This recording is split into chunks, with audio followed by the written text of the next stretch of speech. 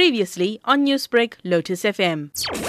There's some sub-themes for this year's Disability Rights Awareness. In week 1, they're going to be dealing with children and young people with disabilities, empowered to chart their own destiny through access to quality lifelong learning. In week 2, they're going to be targeting a built environment accessible to all persons with disabilities. In week 3, they'll be doing persons with disabilities as equal players in building inclusive economies. And in week 4, they are dealing with children and women with disabilities feeling and being safe as equal citizens in their communities. Brenda, let's talk about the second week. How important is it to have an environment that is accessible to all persons with disabilities? There is a saying that for disabilities that goes nothing without us.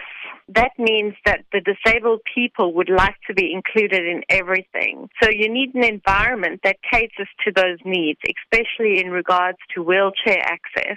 Let's also talk about people who are able-bodied. What sort of aspects of being disabled do able-bodied people need to consider when dealing with people who have disabilities? I think when able-bodied people deal with people who have disabilities, they need to remember that those people are still people. A lot of people tend to talk down to people with disabilities. It's like they think they have something wrong with their brain. Meanwhile, they could just be in a wheelchair and they are perfectly capable of answering a question themselves, holding conversations with their own feelings and thoughts. Brenda, take us through the work that your organization does. St. Giles is a non-profit organization for the disabled. So at present, our main focus area is to provide employment for people with disabilities. They do work that deals with packing, sorting and assembling various products. We have an educational bursary system where we provide bursaries to financially needy disabled students. We also have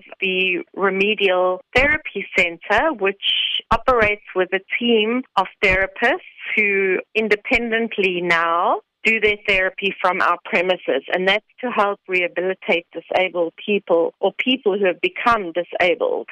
Newsbreak, Lotus FM, powered by SABC News.